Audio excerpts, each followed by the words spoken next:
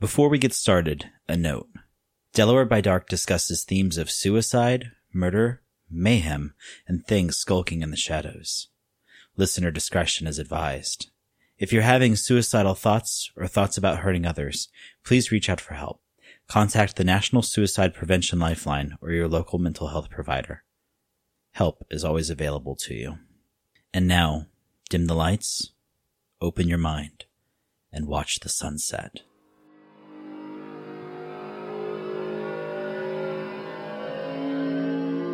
The sun has sunk below the horizon, and for the moment, Delaware grows quiet. It's the off-season now, and the peculiar weirdness that accompanies our state past Labor Day is starting to settle in beneath the tan lines and sundresses, beneath those summertime smiles, beneath our rational minds even. Even now, outside the studio, the hum of passing vehicles seems so much less prevalent than during the summer season. Thousands of cars, tens of thousands of visitors, each flocking to the beach for sun, happiness, and a little slice of Americana in these difficult times. They converge on our state like pilgrims worshipping at the altar of Sol, Tonatiuh, or some other old, forgotten deity. They come on back roads, major highways, and in a few cases, bridges. Did you know bridges are one of the first major construction projects made by humanity? Some of the earliest, best-preserved structures from antiquity serve the simple purpose of connecting tracts of land together. Ancient Mesopotamians constructed bridges from wooden logs, stone, and dirt. Roman engineers, eager to flex their empire's vast knowledge and resources, made some of the longest-lasting bridges in the world. The oldest standing bridge on the planet is the Archidiko Bridge in Argolis, Greece. Built 1,000 years before Christ himself was born, this bridge has stood the test of time and is even used by locals today. And yet, for all its glory, older bridges than Archidiko still existed. After all, our ancestors got around. Stepping stones, fallen timber, sheets of ice. Humanity isn't picky. And isn't it in our nature to look across some great divide and to wonder what's on the other side? To wonder if it's better than here? How long did it take those early ancestors to decide to just help the process along a little? To maybe push a tree down or to bring over stones to the edge of the water? To look across that expanse to the shrouded mystery on the other side and think to themselves in their primitive mind, I want to be connected. My name is Mark Belisle, and this is Delaware by Dark.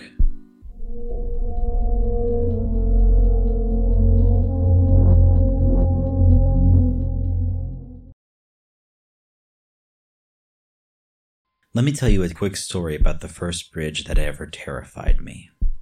I was 18 years old, road-weary, and addled with an impatient cat who seemed just as ready as I was to start his life over.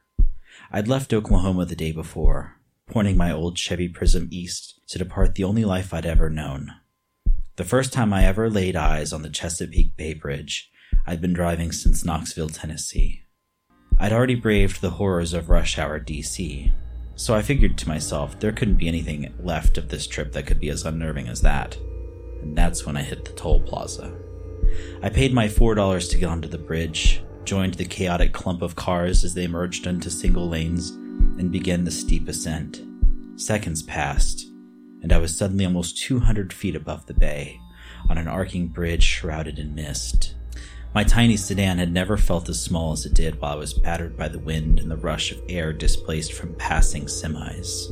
When I reached the zenith, I glanced at my knuckles, bone white, gripping and holding on like a vice.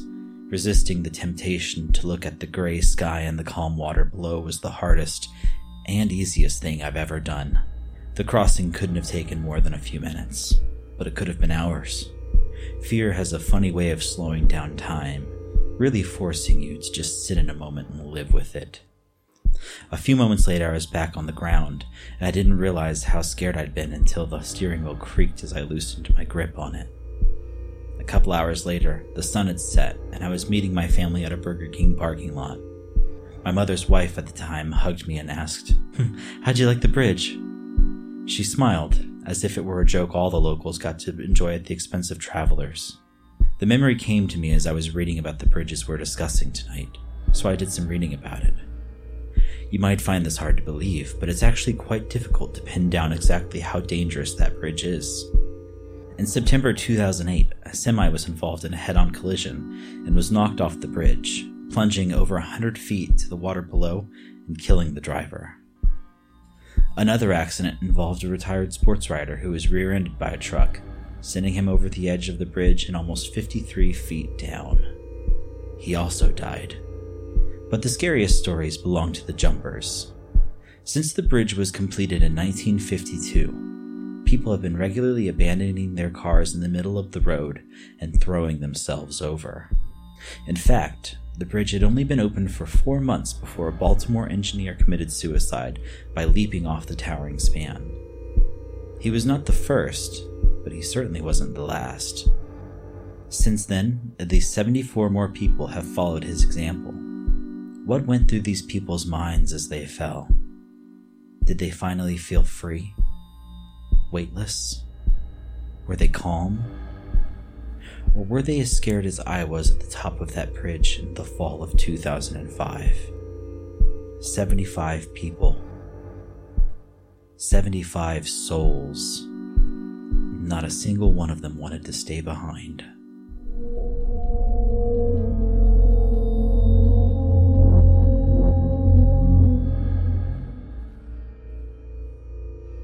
The Chesapeake Bay Bridge is often called one of the world's scariest bridges in America, so I wasn't alone in my feelings about it.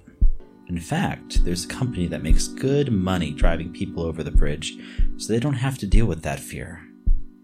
But tonight we're talking about other bridges that are scary for different reasons. Travel down a country road long enough, and you'll eventually run into an old bridge.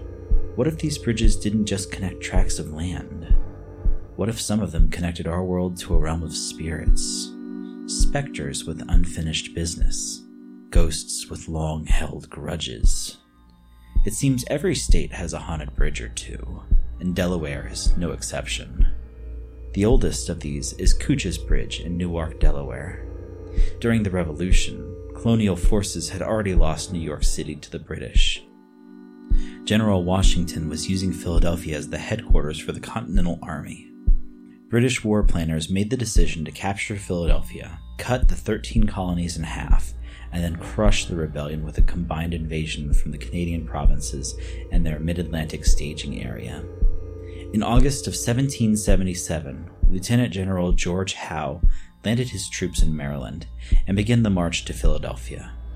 General Washington, needing time to escape, gathered 1,000 Delaware and Pennsylvania militia and 700 regulars from the Continental Army, and they deployed them around the area surrounding Cooch's Bridge. The upcoming battle is only notable for 2 reasons. The first is that this would be the only significant action Delaware would see during the Revolutionary War. For all of the pride we take in Delaware being the first state, it just wasn't that strategically important. The second reason the battle was notable was that it was the first time our national flag was flown against the British. As the 2 antagonists scouted each other from the hilltops, Howe gazing across the terrain to Washington, who in turn looked right back at him. It wasn't just any flag being displayed on the colonial side. It was the Stars and Stripes. On September 2nd, 1777, Hessian General Wilhelm von Kniphausen braved the windy rain and terrible roads to meet with Charles Cornwallis at a local tavern. When Kniphausen didn't show up on time, Howe dispatched a small company of Hessian dragoons led by Johann Ewald to scout ahead and get a sense of where the rebel forces were. The next day, September 3rd, 1777, fighting broke out as the Hessian dragoons marched directly into an ambush. They were shot to pieces as musket fire erupted from either side of the bridge they were attempting to cross. The Hessians withdrew and alerted the main British force. 7 hours of bloody fighting took place around Cooch's Bridge that day.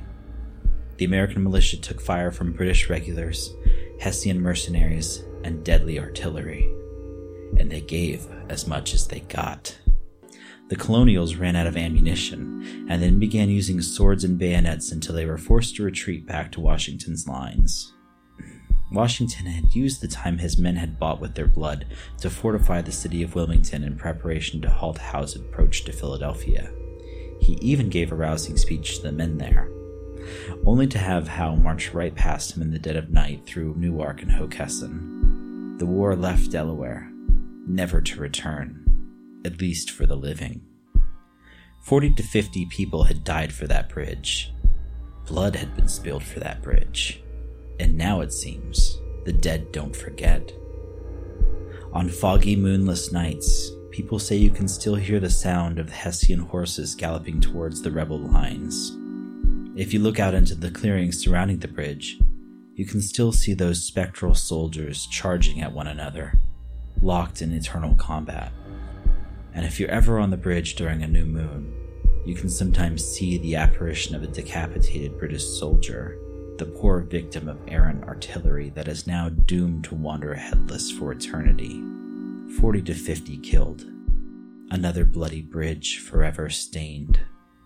Just like another bridge further south, near the town of Smyrna.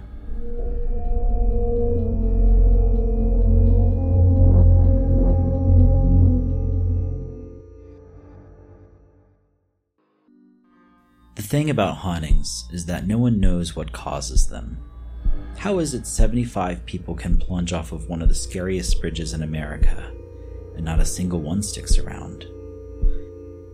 And how is it that one unloved and abandoned infant can leave such a psychic stain on our world that it continues to linger when it should have moved on long ago? The town of Smyrna, Delaware has several local paranormal hotspots. Ask around, and most locals will laugh it off, saying they're just stories to scare kids. But others will direct you to the Smyrna Museum, where visitors say they felt watched by an unseen presence, that they've seen furniture move on its own accord, and heard unexplainable voices from the rooms they've just left. Some people will swear they've seen shadowy silhouettes in the windows around Blevins' house, and heard the howl of hellhounds in the darkness during the witching hour. And some people will tell you to take your car on a moonless night to Black Diamond Road, where you can see mysterious orbs of light floating in the darkness. Rumor has it Black Diamond Road was built on sacred Native American grounds, and now the spirits dredged up by heavy machinery can't rest.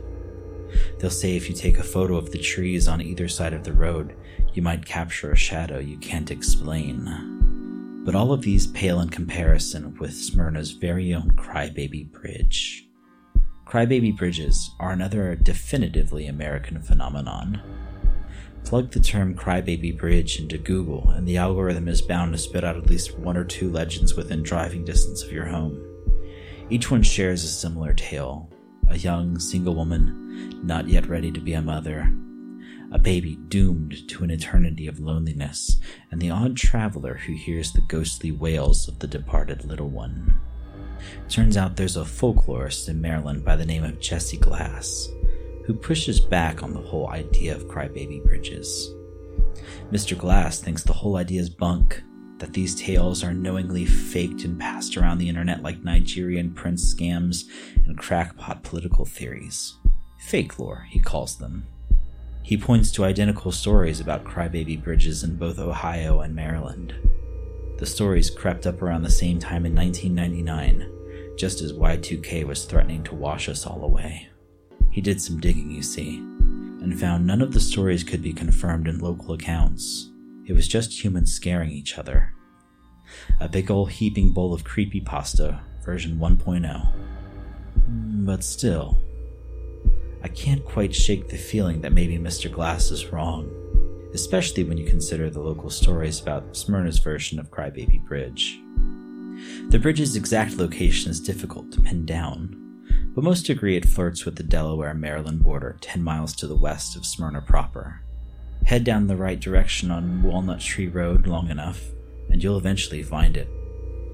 Crybaby Bridge is completely covered with graffiti, and its 2 lanes have been scarred with blackened tire tracks. Tracks that might have been left behind by fleeing would-be investigators who got a little bit more than they bargained for. It's an eerie sight, especially in the darkness. Especially when you're by yourself. It's a cruel story that goes like this. A teenage girl became enamored with a young man. Long walks, quiet nights. Eventually, the young man got her in the family way.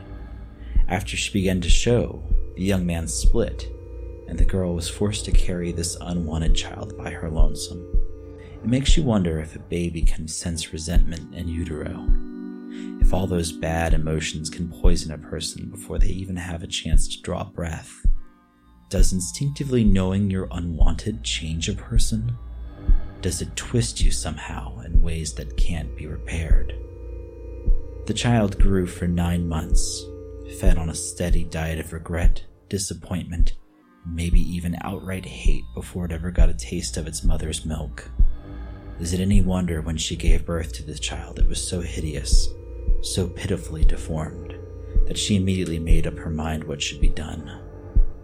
After all, even if the baby had been born happy and healthy and peaceful, would she have looked upon it as anything but a monster? So she carried the child to the bridge on the border. Maybe she studied the infant for a moment, taking in its tiny, twisted body, its strangely muscular legs. Maybe she had second thoughts, or maybe she didn't. Either way, the story doesn't change. The young mother held it up by its tiny, asymmetrical body and dropped it into the darkness below. The girl moved on, but the child never did. We could and should hope the child died without suffering. But this is a cruel story, and the ghost that haunts this bridge is very, very angry. So if you go out west of Smyrna, be warned. Explorers and travelers alike have had strange experiences in the area. People hear furious baby screams in the darkness, loud enough to make you wince and sad enough to break your heart. Mysterious booming sounds and snapping twigs can be heard in the distance. Some nights, the child's spirit grows so angry and thrashes so hard, it fells whole trees with the power of its tantrum. Young women should be especially cautious. Reports of mysterious car trouble on the bridge abound. Sedans, minivans, diesel trucks, all dying as they cross the bridge. It's almost as if the baby can feel the soothing feminine energy above its grave, and it calms long enough to reach out for the kindness of a mother that it never knew in life, and yearns eternally for in death.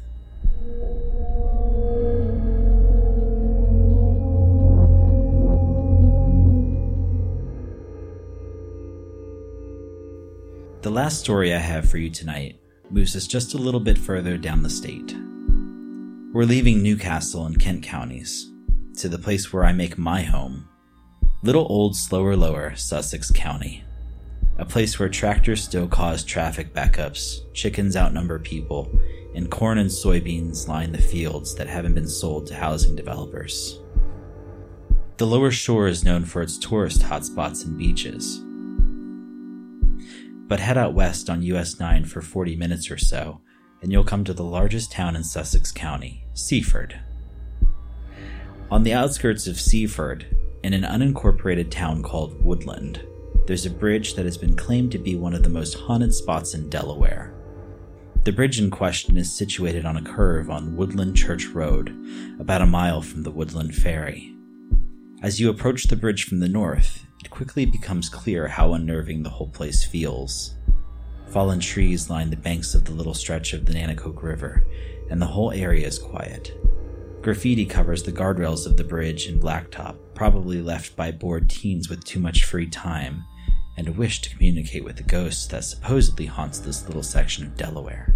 The story goes that a young woman named Maggie Bloxam was traveling by horse and carriage in the late 1800s. Perhaps she was heading home to be reunited with her husband. She might have even been out just for a pleasurable ride. It wouldn't be the first time a young pregnant woman ever sought out the beauty and tranquility of nature. The reason might have been lost to time, but the story hasn't. As Maggie crossed the bridge, something spooked her horses. The beasts reared back, panicked, and bolted. Now some folks telling the story say the horses galloped straight into the river, leaving Maggie terrified and trapped inside. Water rushed into the carriage, making the door impossible to open as the young mother fought to stay above the waterline as long as she could, until the carriage and the horses sank to the bottom, drowning Maggie Bloxam and the unborn child she carried with her. It's awful, the way that story ends.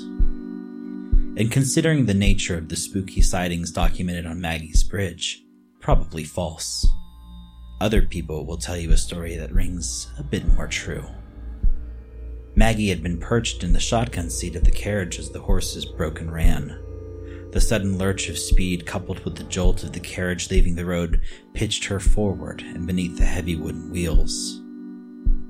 Maggie Bloxam lost more than her life that day. The story says she lost her head as well, decapitated by the carriage in a gruesome accident.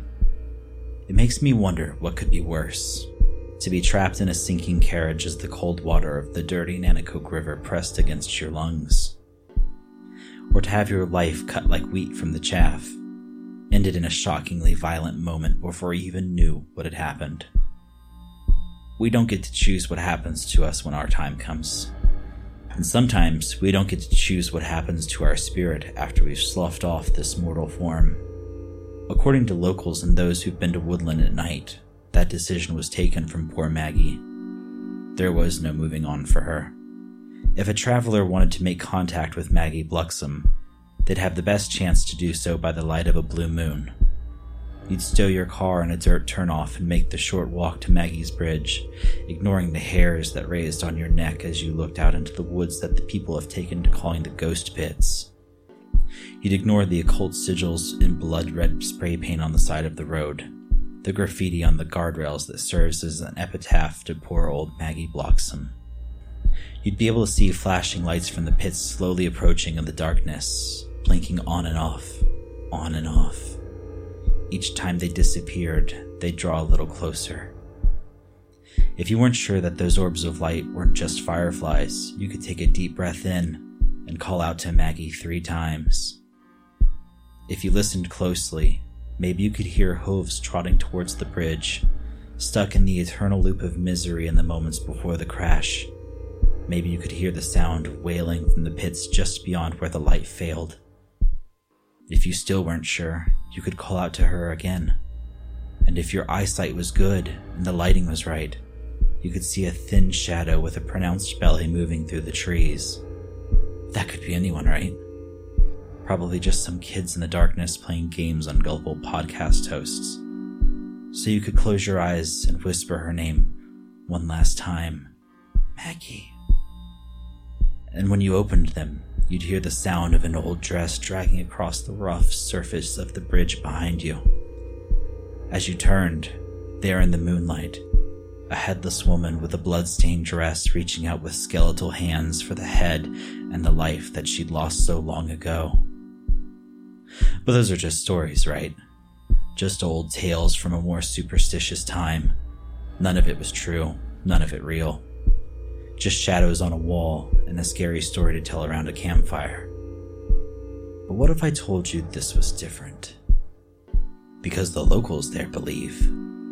Why else would there be a sigil of Lilith painted on the bridge, meant to encourage and sustain a feminine spirit that cannot rest? What if I told you just to the west of this bridge, in a desecrated cemetery left abandoned and forgotten, there lies the remains of many who share the Bloxam name? And what if I told you, still standing there today, over 200 years later, there's a gravestone that's been polished nearly smooth with the passing of time? The name? I don't think I have to tell you the name on that grave. You already know it.